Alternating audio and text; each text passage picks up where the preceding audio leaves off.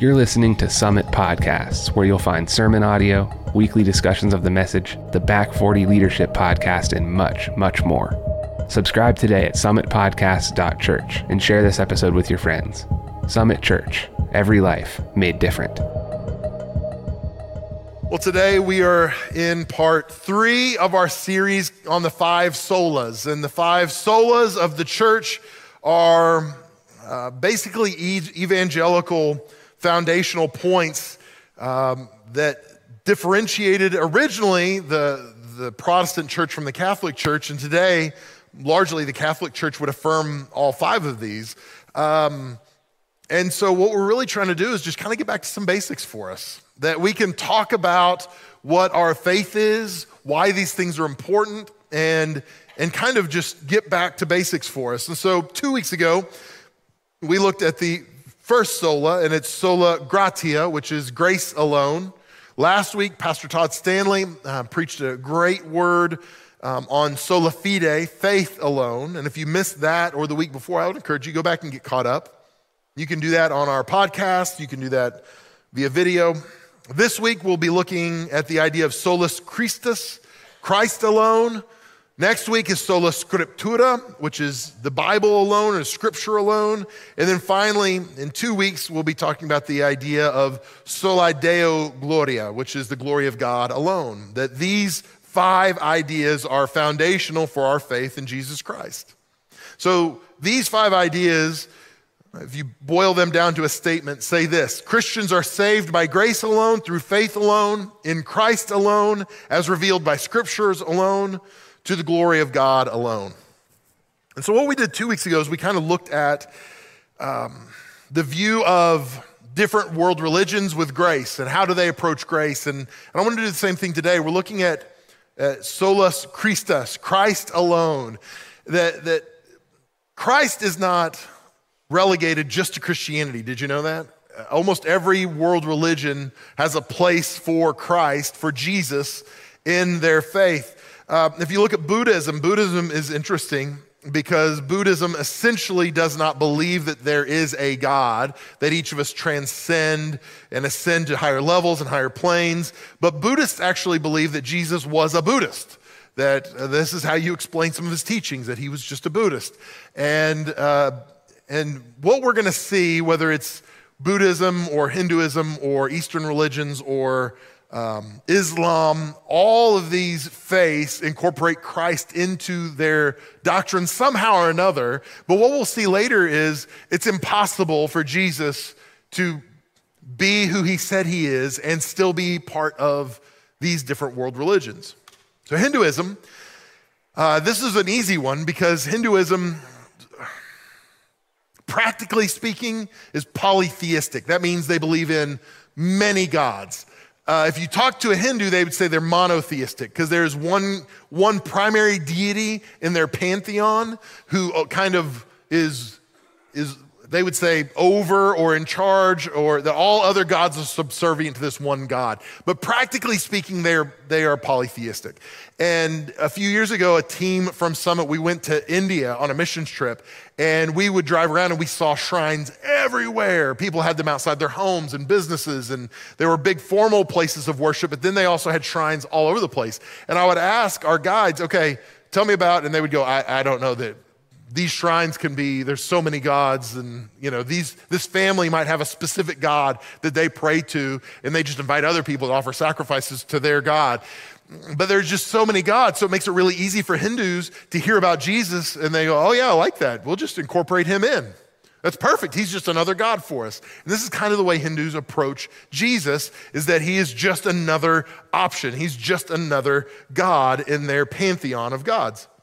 And really, any Eastern religion, or most Eastern religions, even New Age belief, will incorporate Jesus into their faith somehow or another. And it might be something as simple as twisting some language a little bit, that it's one thing, but we're going to call it something else. So they incorporate Jesus in where it seems like it's Christian and it seems like it's good, but really it's the furthest thing from Scripture we're actually going to find. So people like Jesus when it comes to their faith. They incorporate him in it. Even Islam, The Quran talks a great deal about Jesus Christ. The Quran talks more about Mary than even the Bible does. So there are a lot of biblical characters that you see that are important to our faith that the Quran co-ops, that are in the holy text of Muslims. Here's a difference though. Islam says that Jesus was a prophet and he was an important prophet, but they also say he was not the Son of God. He is not the Messiah. So if you're interested, I just want to cite this so you know that I'm speaking truthfully to you. If you had to look it up in your Quran, because I'm sure all of you brought a Quran with you today, in Surah 4, 157 through 158, the Quran denies that Jesus was crucified, buried, and resurrected. Now, what they will say is the Quran says Jesus was a holy man and God translated him to heaven. So he was taken to heaven before the crucifixion. So he didn't die for our sins. He was not the Messiah. That someone died, but Allah swapped him out. So there was an imposter. There was a lookalike. Somebody took his place on the cross, but it wasn't Jesus. Jesus was in heaven by then. So again, what we see is they would say he's a holy man, but he was not the Son of God. He's not the Messiah. Even Judaism, when they look at Jesus, they will say he was a teacher, he was a rabbi. Some would go so far as to say he was a good man. There are Messianic Jews who would say Jesus was the true Messiah, but there is not a space in Judaism, in Orthodox Judaism, for Messianic Jews. They are something separate outside of Judaism. But what they would say, if you remember what we talked about a couple weeks ago, is in Judaism, there's not really a need for a personal savior because in Judaism, the way to salvation is by obeying the law, the Torah, as we'll see in a passage in just a little bit. And so if I just do what the law says, then I'm fine and I don't need Jesus to save me because I can save myself through obedience to the law. I'm good. So there's not really a need for Jesus, but they still say, yeah, Jesus was a good man. He was a teacher. He was a rabbi. He was all these things, but he was not the Son of God. And here's the thing. Jesus can't be what he said he was and be these things that these religions claim him to be. It's impossible. You can't reconcile these two ideas. We'll come to that idea in a moment. So what about Catholicism? Because this whole thing is based on the Protestant church splitting off the Catholic Church. So what does the Catholic Church say about Jesus? Well, here's the good news. The good news is, largely speaking, the Catholic Church and their key doctrines on Jesus are in line with the Protestant church. They would hold many of the same tenets, and I would say the core doctrines are the same. Now, there are some secondary things that I would say are less important that we would disagree on. Things like communion, whether it's transubstantiation, does the cracker become the literal flesh of Jesus? Does the juice become the literal blood of Jesus? And Protestants don't believe that it does. Catholics believe it does. To me, that's a secondary doctrine. That doesn't break fellowship because you believe one thing and I believe another. It's secondary to me. Now, here's the issue. And again, I want to remind you what I said a few weeks ago. I don't want to pile on Catholics because there are many, many Catholics who love Jesus and are going to heaven. Just because you're a member of the Catholic Church doesn't mean you're going to heaven, and it doesn't mean you're not going to heaven. Just like being a member of Summit Church doesn't mean you're going to heaven, but it doesn't mean you're not going to heaven. It all comes back to a personal relationship with Jesus Christ. Do you know Jesus? Are you in a relationship with him? Is he Lord of your life? And it doesn't matter how religious you are, if Jesus isn't Lord, God's not impressed by your religious acts. No matter what your title is, no matter what your church name is. So here's one of the issues I have with some of the doctrine of the Catholic Church, and it's the doctrine relating to Mary. Now, I got to be careful because I know we got some Catholics in our church, and here's the thing. This is different than the Protestant church, and it is a different practice.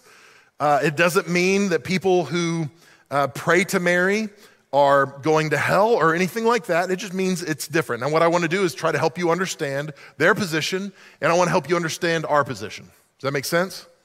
So the view of the Catholic Church, number one, is Mary is a mediator, that she is a mediator for us to Jesus. And they call her the mediatrix of all graces. So Mary is a mediator of grace to people. This is the Catholic view. This is the official Catholic view.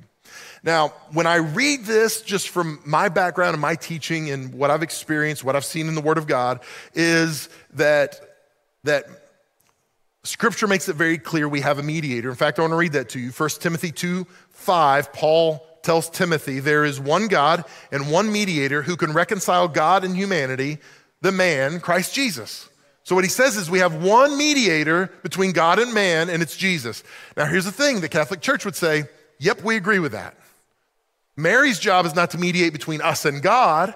Mary's job is to mediate between us and Jesus. So think about it this way.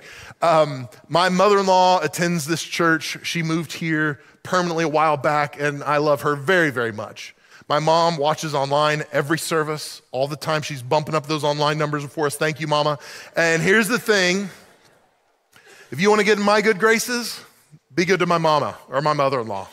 If you are good to them, I'm probably going to think better of you. And this is a simplified version of the Catholic thought, but it's Mary was esteemed because she was chosen to carry Christ, carry our Savior. And if we want to find favor with Christ, we find favor with Mary. So we engage Mary as our mediator to Jesus. This is the idea. They also refer to Mary as Queen Mother. And there's an idea that Mary was without sin as she carried Christ, that she was sinless. And it's the idea that Christ, through his crucifixion, death, burial, and resurrection, how he redeemed humanity through this atoning act, actually retroactively atoned for Mary's sin. So she carried Christ and she was sinless. And so they will refer to her at times as the Queen Mother. There's a special redemption prepared for her for this divine maternity.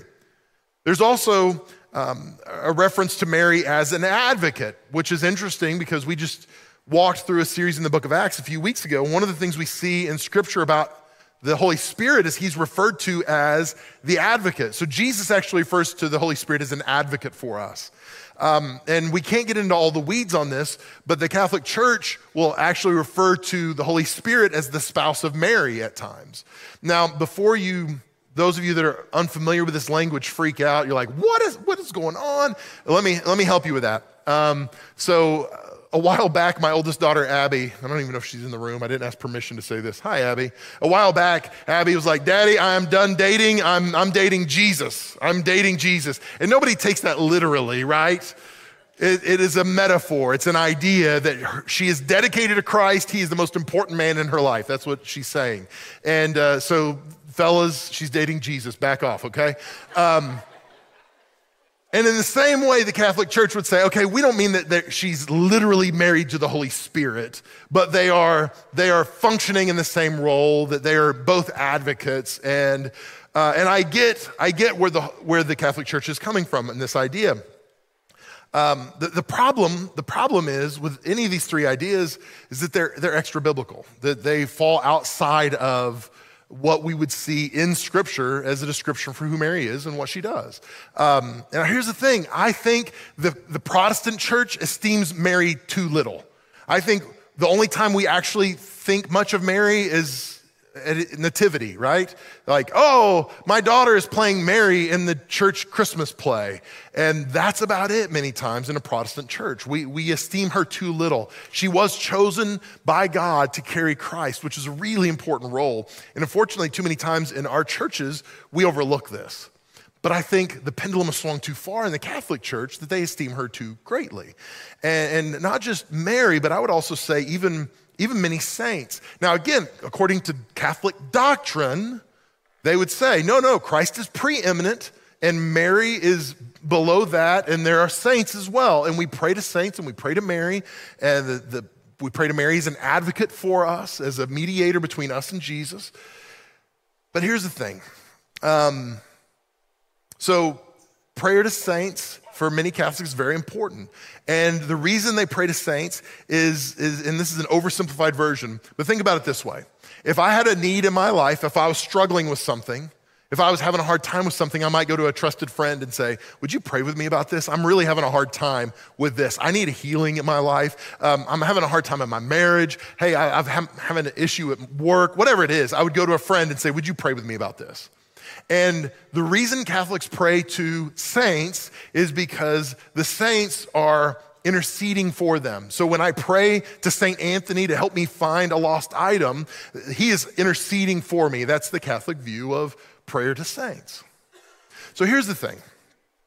No matter how you feel about prayer to saints or prayer to Mary, I will say it's my conviction, and I feel like the Word of God would support this, that we pray in the name of Jesus. We have access to God the Father directly through the authority of Jesus Christ, that we are seated with him.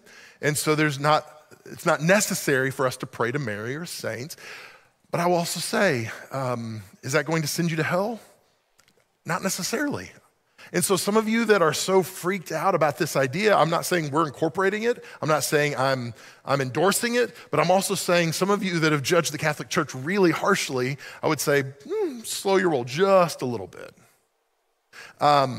Because foundationally, it still comes back to, is Jesus Lord of my life? Is Jesus preeminent?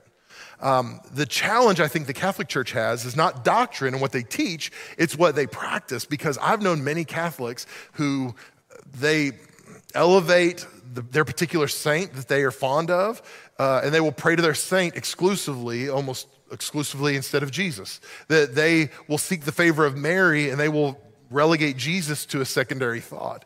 And this can happen in the Protestant church too, where we have ideas about one thing and we know what the truth is, but then we kind of deviate and do our own thing. And so what I want to help you understand today is there's a reason we believe what we believe.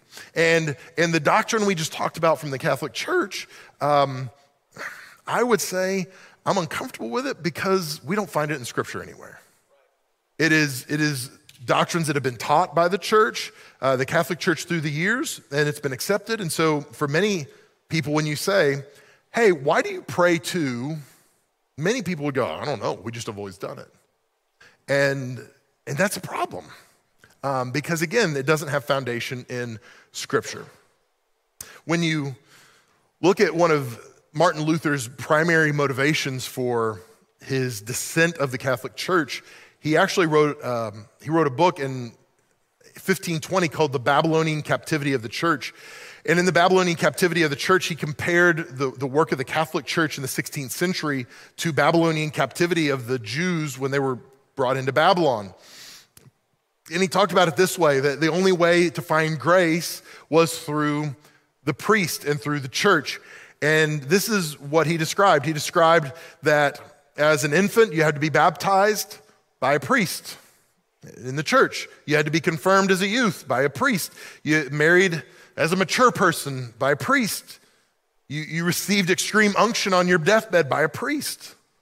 That each of the sacraments, along with ordination, were performed and conveyed grace, but they were administered by a priest. Even two further sacraments, the sacrament of confession, you have to confess to a priest. And then ultimately, the reception of the Eucharist or the communion, it has to be administered by a priest in Mass. And what Luther was saying is, he was making a case for Christ alone, Solus Christus. He was saying, hey, the church has cornered the market on grace, but I think grace is acceptable through Christ. We don't have to go through a priest. I don't have to go to this specific building, this specific church. I don't have to do that. There's access through Christ Jesus, that it's not Christ plus something else. It's Christ alone. And so if you feel like I was piling on the Catholic Church, I promise I was not. I have great respect for my Catholic brothers and sisters, but we definitely have differences in belief. And one of our core beliefs that we have that are similar is that Jesus is the only one way to heaven, that there is no other name under heaven by which man can be saved, as we'll see in just a moment. So let me jump in. This is John chapter 14. I'm going to start in verse 1. And this is a passage I referred to earlier, the section of scripture I referred to earlier. John 14, 15, and 16, Jesus is leading his disciples. He's trying to prepare them for the fact that he is going to be crucified and life is going to change for them. And so he says this, he says, don't let your hearts be troubled. Trust in God, trust also in me. There's more than enough room in my Father's home. If this were not so, would I have told you that I was going to prepare a place for you? When everything is ready, I'll come and get you so that you'll always be with me where I am. And you know the way to where I'm going. So I love IEP students. I'm so glad to have you guys back. It makes me happy to see you all. And I have a soft spot in my heart for the baseball team. I told you before, I'm the chaplain for the baseball team, and I'm grateful for our baseball players. And we got a few of you guys here today. On Friday, I had them over to my house, and we had cooked hamburgers and sausages, and I made brownies. And I experimented, and I took Reese's Puffs and made Rice Krispie treats, but I substituted Reese's Puffs in. It's not as good as you would think it is. I was disappointed. But so I made some food, got some stuff ready. Kim's gone, so Abby helped me. She came alongside. I was like, I'll just take care of this, and she did a lot of stuff. But the point is, the guys didn't just show up at the house because I wanted to give them a good experience. I wanted them to feel comfortable. And so I had everything ready for them, and they showed up. I was like, here's your food. Make yourself at home. Get whatever you need. I prepared a place for them. And this is what Jesus is doing for us. He's preparing a place for us. Because what he was saying to his disciples is, hey, I've got to go. Things are going to change, but I don't want you to be anxious or nervous or worried because I'm going to prepare a place for you. We will be together. There is something for you, and I am doing the hard work of putting a place together for you. I'm preparing for you. And the reality is, he knew that these guys were going to deal with stress and anxiety in the days to come. They weren't going to know what to do or what direction to go. And what Jesus was saying is, you will have hope in me. I'm creating a future for you if you'll just trust me. And here's what I want you to hear today. Hope is found in Christ alone. There is no other hope in this world we can rely on. You can't hope on your 401k or your retirement. You can't hope on your job. You can't even hope on your marriage. But here's what you can hope in. You can hope in Christ alone. We've got some elections coming up. I don't know if you've heard about that. Presidential general elections next year. Got primary elections coming up, and people are anxious and worried. And this is the most important election of our lifetime. And many people are putting their hope in a candidate or an election. And I am telling you today, you will be disappointed. Hope is only found in Christ alone. Let me go on. Chapter 14, verse 5. So Jesus said, you know the way to where I'm going. And what do they say? No, we don't know, Lord. We have no idea where you're going. How can we know the way? I love how just direct they are. He's speaking in metaphors, and they're speaking literally. We have no clue where you're going, God. Tell us. Jesus told them, I am the way, the truth, and the life. No one can come to the Father except through me. If you'd really known me, you'd know who my Father is. From now on, you do know him and have seen him. He said, wait a second. Do we know each other? Because if you know me, you know the Father. Okay, from now on, you have seen him because you've seen me. You do know him because you know me. This is what he's saying. But he says, we don't know. We have no idea where we're going. We don't know the way. And Jesus says, I am the way. Oh, you don't know what to do next? I got good news for you. I do. I am the way, I am the truth, I am the life. Now here's the thing. Jesus can't make a statement like this, I am the way, the truth, and the life. And he can't say that and then reconcile this idea with the fact that he was a good teacher or a rabbi or a moral man or a transcendent figure. Because here's the thing. Many of you are teachers. I saw you stand up earlier. If you were teaching your students 2 and 2, 7, that's the solution. 2 and 2, the sum of 2 and 2 is 7. And the kids go home and they tell their parents that. You're gonna get a phone call. Somebody's gonna say, can we talk about this? Because I haven't done math in a while, but I'm struggling to reconcile 1, 2, 3, 7. Like, that doesn't make sense, right? Because it's not true, it's not factual. And so nobody would say, oh, they're such a good teacher. They teach the kids all the wrong things. They are lying to students. What a great teacher they are. That's what we do with Jesus all the time. Other religions will say, what a good teacher he is. And Jesus says explicitly, I am the way, I am the truth, and I am the life. There's no life found outside of Jesus. There is no pathway to heaven outside of Jesus, and there is no truth outside of Jesus. Jesus makes a statement emphatically, but yet other religions are like, oh, Jesus, we love Jesus, he's awesome. You can't reconcile this idea. He's either crazy or he's lying or he really is God. There's no other option besides that. That's what we do all the time. He's such a good teacher. Well, yes, if he's speaking truth. And I believe he is. Let me go on. Romans chapter 10, this is where we're going to spend a couple of minutes walking through a few passages here together. Romans chapter 10, Paul writes to the Roman church, and he starts in verse 1 and says this, "Dear brothers and sisters, the longing of my heart and my prayer to God is for the people of Israel to be saved. I know the enthusiasm they have for God, but it is misdirected zeal, for they don't understand God's way of making people right with himself. Refusing to accept God's way, they cling to their own way of getting right with God by trying to keep the law." This is what we talked about a minute ago, that Jewish people outside of Christ are lost. They can be moral. We can have a same spiritual ancestry. But at the end of the day, if they believe you can work your way to heaven by being moral, they're lost.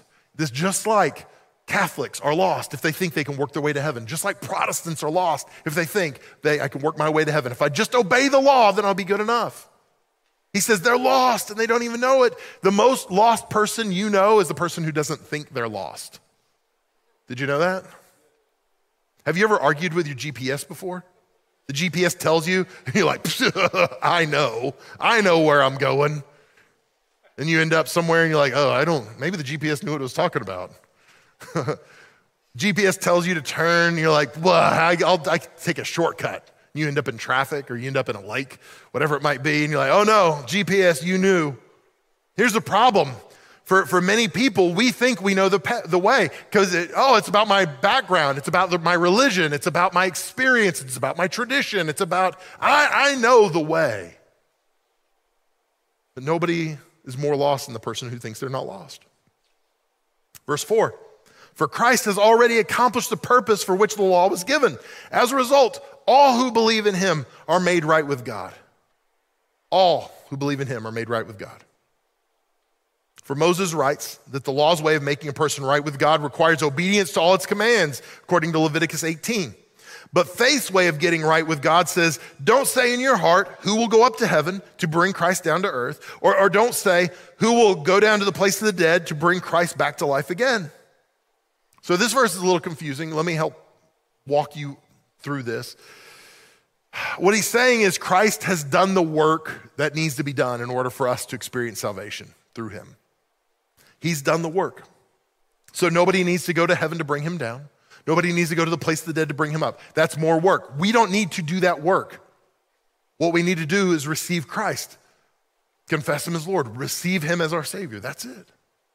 And see, many people, whether it's Jewish or Catholic or Christian, Protestant, we will work our way to acceptance in Jesus Christ. Last week, Pastor Todd talked a little about this, that we think if I just work hard enough, then God will love me and accept me. So I'm gonna go to church all the time. I'm gonna read my Bible, and it's not done out of affection or love or devotion. It's done out of, I'm gonna work really hard and God's gonna accept me. And we get exhausted that way. Spiritually, we're exhausted when we work our way to salvation, and it's impossible. There's nothing harder than trying to earn the favor of God because he's already given us his favor. All we have to do is receive it in Christ Jesus. So what we ultimately find in Christ is rest. Rest is found in Christ alone. So many people are exhausted emotionally and spiritually, and I am telling you today, the only place you're gonna find true rest is in Christ. It's not done through accumulating enough. I'll just work longer hours and make more money, and that money's gonna help me find rest. Nope. It's gonna bring more heartache. The right relationship is not gonna fix your rest issue. Nothing will fix it except for relationship with Jesus Christ. Paul's telling the Roman church, hey, you'll find rest in your faith, in your soul, in Christ Jesus. This is why Jesus said, come to me if you are weary and heavy burdened, and I will give you rest. If you're carrying things spiritually you can't carry anymore, Jesus says, bring that to me. Give that to me. You don't need to carry that anymore. You're carrying a weight you were never intended to carry. Give that to me. That's Jesus. He wants to give you rest. It's only found in him. Let me move on. Romans 10:8 says, in fact, it says the message is very close at hand. It's on your lips and in your heart. And that message is the very message about faith that we preach. If you openly declare that Jesus is Lord and believe in your heart that God raised him from the dead, you will be saved. Have you ever heard that verse here before? Every week. If you don't know any other scripture, if you attend Summit regularly, you're going to memorize Romans 10:9, no doubt. For it's by believing in your heart that you are made right with God, and it's by openly declaring your faith that you are saved. As scripture tells us, anyone who trusts in him will never be disgraced. And Paul's quoting Isaiah 28:16 here. If you openly confess that Jesus is Lord and believe in your heart that God raised him from the dead, you shall be saved. This confession is not just about a prayer that we say one time. It's about, I'm going to say the right words. It's like, abracadabra, and then I get what I want. That's a quid pro quo. That's not what this is. This is, I'm confessing with my mouth that there is one Lord and one Savior, and it's Jesus Christ. Christ alone. I'm confessing with our mouth. But the implication is that the confession doesn't stop with just some words we say. It's our whole life. That's why on Wednesday night, we had a waiting room, a night of worship here, and we had 11 people baptized. And what those 11 people were saying is, hey, I'm not just confessing with my mouth. I want my life to be a confession of Jesus Christ. So I am going to be baptized in front of all these people. And some of them were a little nervous, a little anxious, but they were willing to do it because they said, it's not enough that I just say it with my mouth. My whole life is a confession of my affection for Jesus Christ. And then Paul, in the last part of this verse, he quotes Isaiah 28:16, or he refers to it. And this is what it says. This is what that passage says. God is speaking through the prophet Isaiah to the nation of Israel. They're in captivity. And this is what God says. This is what the sovereign Lord says. Look, I am placing a foundation stone in Jerusalem, a firm and tested stone. It's a precious cornerstone that is safe to build on. Whoever believes need never be shaken. Whoever believes need never be shaken. So he's using this metaphor of the cornerstone. It doesn't make sense to many of us. We've got some folks in the church that do masonry, and they would get this. If you have a foundation that's built on stone, like they would build in ancient times especially, and you still see it some today, but if you have a foundation built on stone, what they would do is they would start with a cornerstone. And this cornerstone is a strong stone, a tested stone. They would make sure it would hold up, and they would measure the rest of the foundation off the specifications of this cornerstone. So this cornerstone was the standard for the rest of the foundation.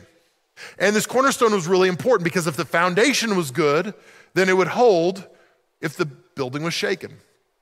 Now, I grew up in Oklahoma, and Oklahoma's known for tornadoes. But about 15 years ago, they started experiencing a spike of earthquakes in the tornado state. We started having earthquakes. And growing up, I never had an earthquake. I never experienced an earthquake. And before we moved here, our girls were little, and one night I was changing a light bulb. I was up on this ladder and I was changing a light bulb, and I got dizzy. I was like, what is going on? Whoo, and I've never been drunk. Maybe I am drunk right now. What just happened? I didn't know, had no idea, and felt like maybe I had vertigo or something. But I was like, I don't know what just happened. I got off the ladder and I was standing there and I felt fine. Well, what just happened? And my wife runs in and she goes, babe, did you just feel that earthquake? I was like, it was an earthquake? Oh no, I missed the earthquake. I just thought I had some physical condition. I have no idea what was going on. I'm like, no, I missed it. But here's the thing. The standard of building in Oklahoma for years did not include the idea that earthquakes would come. And so what would happen is older homes would get all these cracks in the foundation that would have issues because the earth was shaken and their foundation was messed up. They'd get cracks in their building and their bricks. All kinds of things would happen because the standard for their construction wasn't such that it could hold up under an earthquake. And here's what I would say to you today. Many of us have built our lives on a foundation that is substandard for shaking to come our way. So when shaking comes our way, when there's opposition in our life, when there's setbacks, failures, heartache of any kind, our world is blown apart and we don't understand why. God, I thought you were good. I thought you would take care of me. And the reality is we have not built our lives on the firm foundation of Jesus Christ. He is not the cornerstone of our foundation. He is something we wedge into our belief system like a Hindu might, where we just go, well, Jesus, you'll be part of this. And if I got some time for you, that'll be great. But what we're talking about is solidifying our life on the foundation of who Jesus Christ is. And many of us do not do that. And then we're blown away. We're mesmerized by this idea that, wow, God must not be good because this horrible thing happened and now my life is falling apart. When we build our lives on the firm foundation, it doesn't prevent an earthquake from happening. It allows the house to stand in the face of an earthquake. It doesn't mean that our lives are going to be problem-free. What it means is we're still going to have problems, but our life will stand in the face of these problems because it's built on the right foundation. See, if you build your house the right way and the earthquake comes, you might still have some issues, but you don't have to worry. You're not going to constantly be going, what am I going to do? What am I going to do if an earthquake comes? And after the fact, you're not going to be going, oh my gosh, I had an earthquake and now my life is destroyed. You're going to have peace because you don't have to worry. And here's what I want you to hear. Peace is found in Christ alone. There's no other peace. Nothing else in your life is firm. Nothing else in your life is guaranteed. The only thing is Christ. Romans 10:12. Jews and Gentiles are the same in this respect. They have the same Lord who gives generously to all who call on him. Verse 13 says, for everyone who calls on the name of the Lord will be saved, according to Joel 2:32. Everyone who calls on the name of the Lord shall be saved. It doesn't matter what your background is. It doesn't matter what your ethnicity is. It doesn't matter what your race is. It doesn't matter what your nationality is. It doesn't matter if you're a man or a woman. None of that matters. What matters is all who call on the name of the Lord shall be saved. I'm grateful for that. Verse 14. But how can they call on him to save them unless they believe in him? And how can they believe in him if they've never heard about him? And how can they hear about him unless someone tells them? And how will anyone go and tell them without being sent? This is why scriptures say, how beautiful are the feet of those messengers who bring good news. This is why it's so important for us to send missionaries as we're sending a mission team to Ireland today. I'm so proud of our church. We've got my wife preached this morning in a church in Dublin with our partner at Hope Center, Steph Ackerman, preached there today. This morning, I think right now, Pastor Ricky Ingram is preaching at a church in Johnstown today, bringing the word, that we are sending people out saying we're carrying the word of God, the truth about who Jesus is wherever we can, wherever we go. We send people because people need to hear the gospel. And the gospel is the good news of Jesus.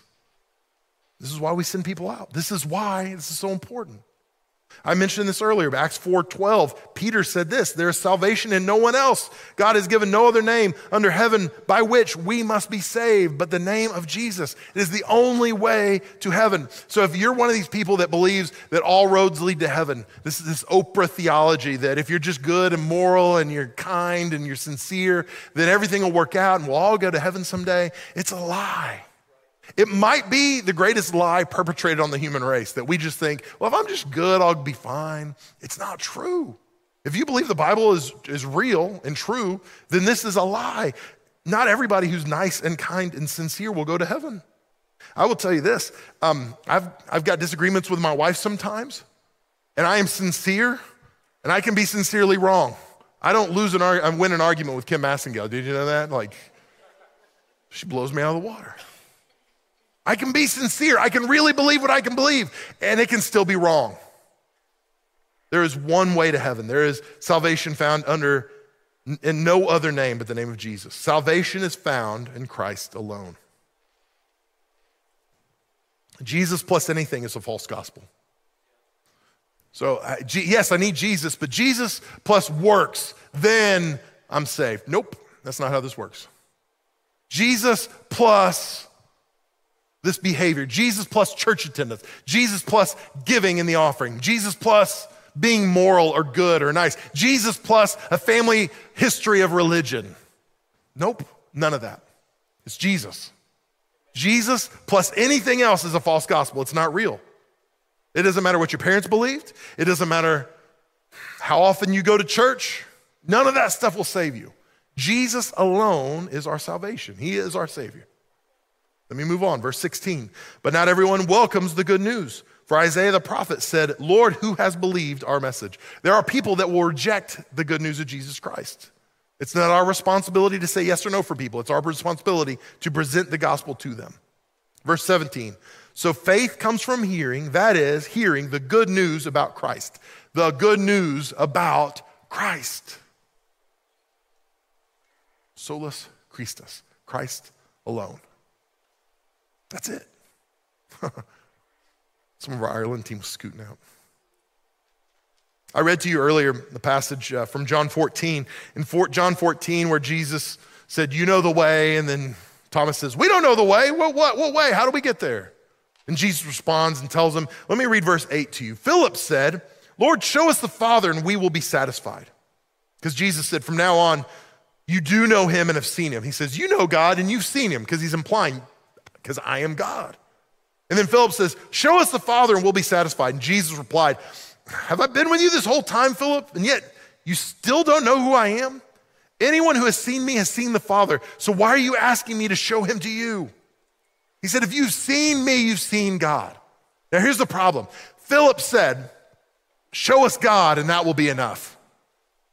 And here's the implication. You're not enough, but this will be. If you show us God, that'll be enough. And the problem is, Philip didn't actually know who Jesus was. He didn't know that Jesus was the Son of God. He was God incarnate on planet Earth. If he was, if he did know that, he wouldn't have said that. But he didn't. So he said, show us God. We want to see God. Jesus, you're not enough. And I got to be honest with you. There have been times in my life that I'm a pastor and I'm a preacher and all that kind of stuff. That in my personal life, I felt like, Jesus, you're not really enough. Jesus, you're pretty good, but you'd be even better if you gave me what I wanted. Jesus, you're pretty good, but if you're really good, if you really wanted me to love you, you'd make the church grow. Jesus, if you're really good, if you really want me to love you, you'll give me this stuff. You'll take care of this. You'll bless this. You'll help this. And what happens is, for many of us, Jesus is not enough. We have a moment like Philip where we go, Jesus says, hey, follow me.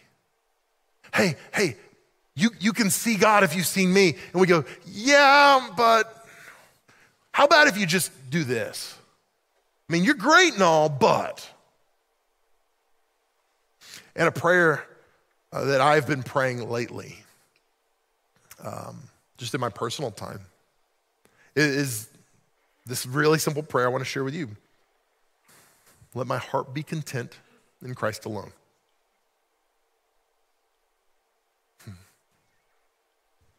Let my heart be satisfied in Christ alone.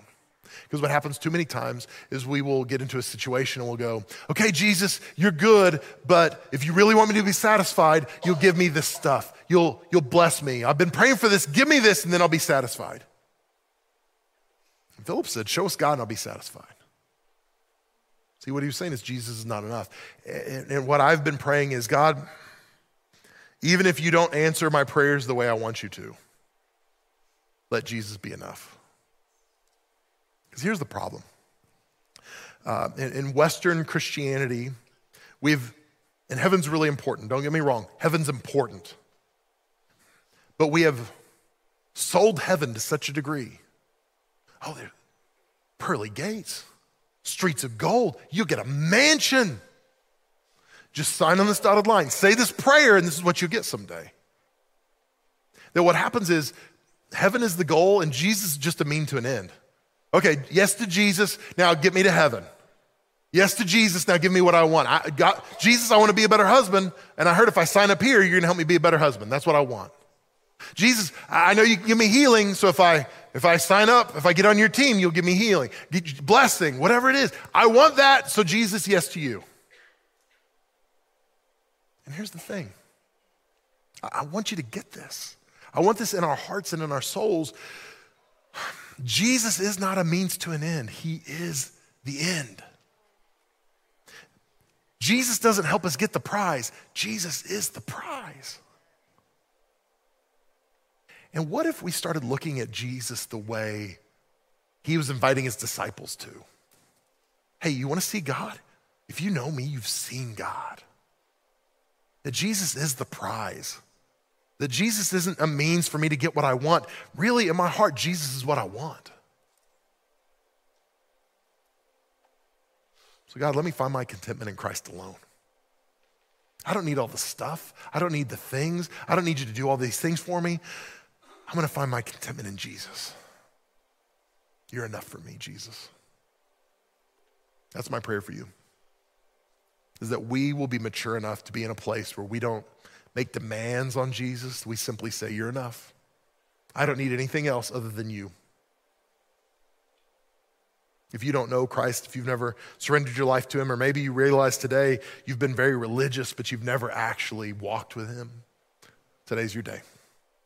I'm going to turn it over to our host in Blairsville. They're going to close out our time, give you a chance to respond. I love you guys so very much. I'm so glad I get to be your pastor. God bless you.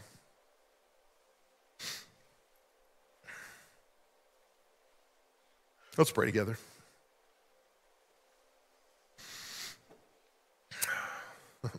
Jesus, I'm sorry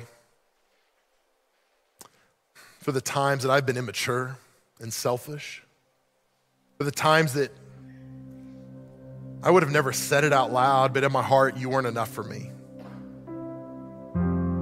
I'm sorry that I put demands on you, that if you were really good, you do this or whatever it may be. And I pray, Lord, today you to remind me that you are not only enough right now, you have always been enough.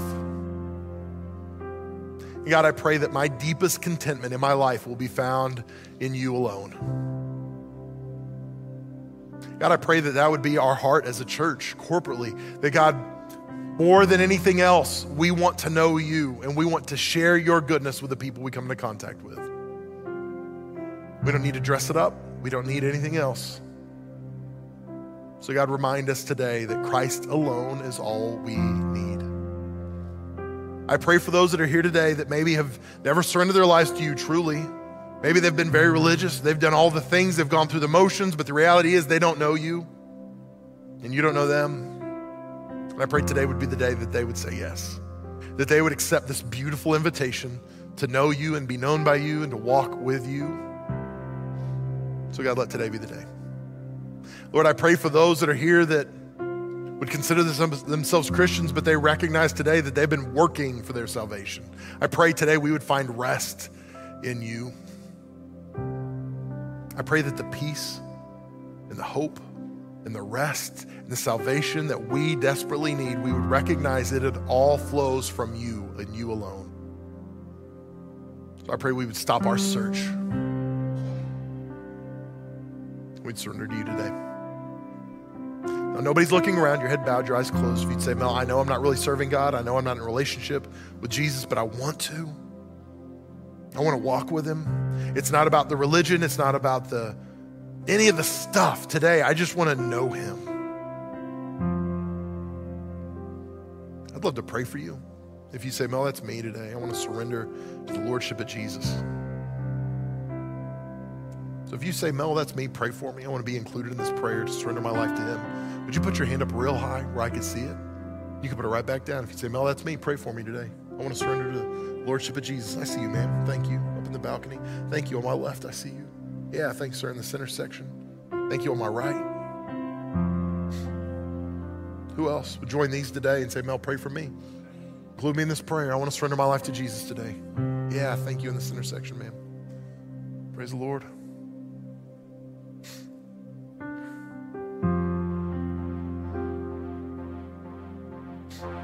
We read this verse earlier, Romans 10:9. It says, if you confess with your mouth that Jesus is Lord, and believe in your heart that God raised him from the dead, you shall be saved. So we're going to pray a prayer today that I'm going to give you the words to say, but this is not my prayer. You're not just going to say these words mindlessly.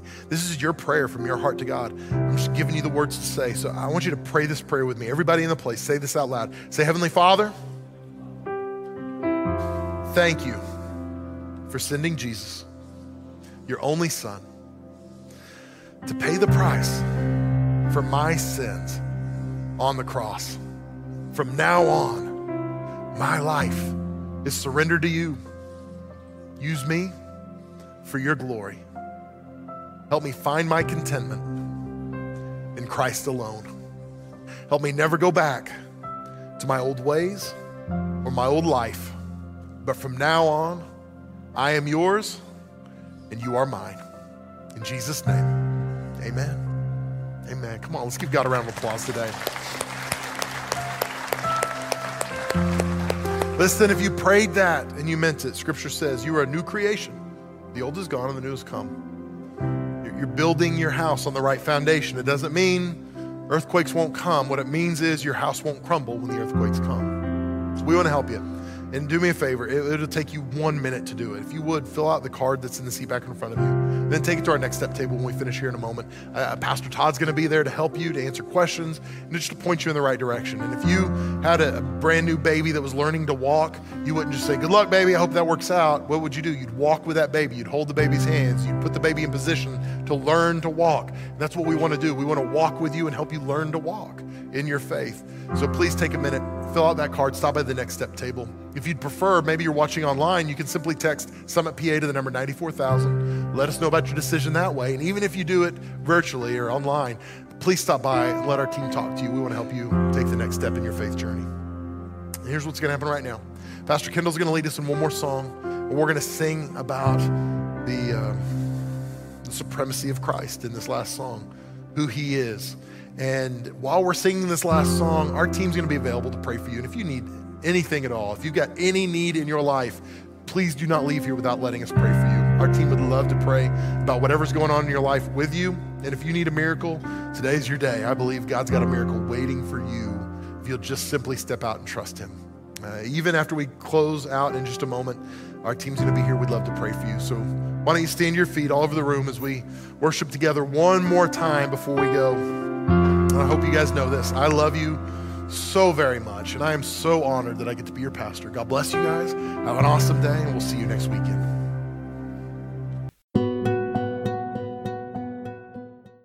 If you enjoy this content, please let us know by rating and reviewing the podcast. You can also contact us at summitpodcast.church.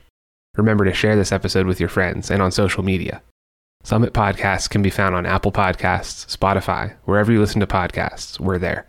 Thank you for listening to Summit Podcasts, and we will see you in the next episode.